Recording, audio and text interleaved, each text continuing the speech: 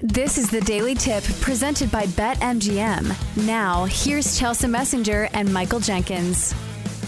Let's try to look at some of these World Series futures and see if we can make some money here. Because like I said before I got down the rabbit hole of manager ejections, is that it's a long season. And buyer beware that we still have plenty of season left. It's not even Memorial Day.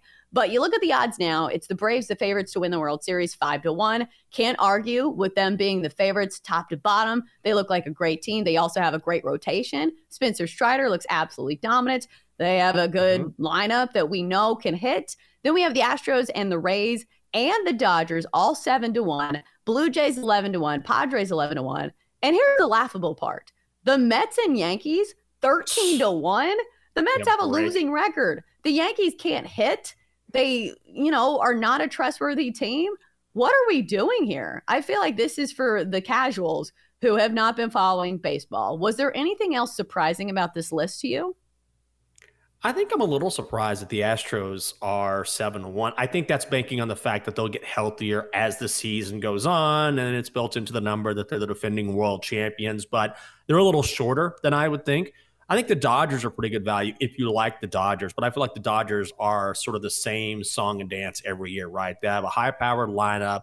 They're not doing great thus far, but they're starting to turn it on. They'll be in the postseason, and then they'll collapse. So, yeah, and the Mets and Yankees at 13-1 are absolutely ridiculous. I'm really high on the Rays right now, which I know is so lame. And just, it's like, how can you not be? But the thing about the Rays is if you look at other teams who started off hot, like when the Pirates were winning a bunch of games before they went on that terrible losing streak, the Tigers just won 5 straight, or you look at other teams who started off hot, we sort of knew, listen, they're not necessarily doing this with smoke and mirrors, but based on the talent in that lineup, based on the weaknesses that this club has, we know there's going to be some regression. Now, the Rays aren't going to keep this pace up, but if you look at the way they're playing baseball, if you look at their rotation, if you look at their bullpen, if you look at their lineup, they really don't have any weaknesses. And so at 7-1, I know they're not going to continue at this pace, but I really do like the Rays. I think so as well. I think 7-1 is still pretty good value. Maybe there's some regression looming. And I'll say this. Their bullpen has had some injuries as of late to where they're going to have to switch some things around. I think they talked about sending Luis Patino to the bullpen, where he actually was pretty good in that spot before moving to the starting rotation. But if anybody can make up for bullpen depth, it's the Rays. This is the organization that finds, 6'5" lefties on trees somewhere. I don't know how they do it. Their scouting department is just so good. And usually it's the offense that's the question mark. And we've seen prolific power from the Rays bats this year to the point where they start the season off with like 20 straight games or something with a home run in each of those games. So top to bottom right now, the Rays looking like an excellent team. And I think their rotation's good enough to be good in the World Series as well, because sometimes being good in the regular season and being good in the postseason are not always the same thing, because I think you need 3 power pitchers who can really miss bats when you're playing the best of best competition, because early on in the year, the Rays were dominating, but they were dominating like those bad teams. But they should get Tyler Glasnow back at some point, and he was the ace of the staff before Shane McClanahan kind of took over in his absence. So if you've got 2 power pitchers right there that can really anchor a rotation deep in the postseason. So I do like the Rays there. And here's the other thing. At these prices, you could pick 2. You could pick 3, depending on who you have. And if you do get the winner right, you will still make some money. So, Jinx, do you have any other choices if we're playing by those rules? At these prices, you can't go wrong, Chelsea. Do you like the Padres at 11-1? They have the talent. It's all there. I think the problem is that, and you just put this in the chat, it's May, right? We're just about, a quarter into the season. So there's so many things that can happen between now and the end of the regular season. If you're looking for value now, I do like the Padres at 11-1, just because at some point, maybe you think they're going to put it together. But then again, I feel like we've been saying that for 2 or 3 years and they just don't get it done. I would stick with the Rays, and then, I'd put a little bit on the Padres. Those would be my 2 picks based on value, but there's no way I'm touching either of the New York teams. No, for sure not. You know who I don't even see on here? The Phillies. So I would imagine they have pretty long odds. This is a team that played in the World Series last year. And what are they doing this year? Doing exactly what they did last year, is being terrible in the first half of the season. I do think they have a good lineup. Bryce Harper back in the fold definitely makes a difference.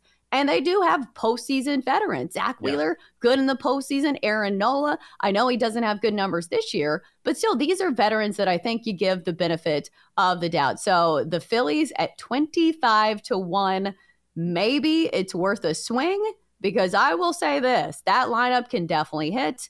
And I think we do see some, kind of slow starts from teams that play deep into October, because you've got to remember, they didn't get the time off that all these other teams did, with the exception of the Astros. And oh, by the way, look at the Astros. They started off slow too, but you're not getting the value on the Astros that you're getting on the Phillies. So for me, I think maybe I'll take a small swing, a little check swing on the Phillies to maybe win the World Series. Let's switch gears to the AL Cy Young. Right now, it looks like Garrett Cole is going to be the guy, but again, it's May. He's plus 275 right now, followed by Shohei Ohtani, 4-1, Shane McClanahan, 6-1, Luis Castillo, 12-1, and then an interesting one that we have here on our notes, Joe Ryan of the Minnesota Twins, 25-1, despite a 5-1 record and a 2.45 ERA. So, Jenks, I think this is also a very tough one to pick, because once again, it's May, but do you think Garrett Cole is the guy down the stretch?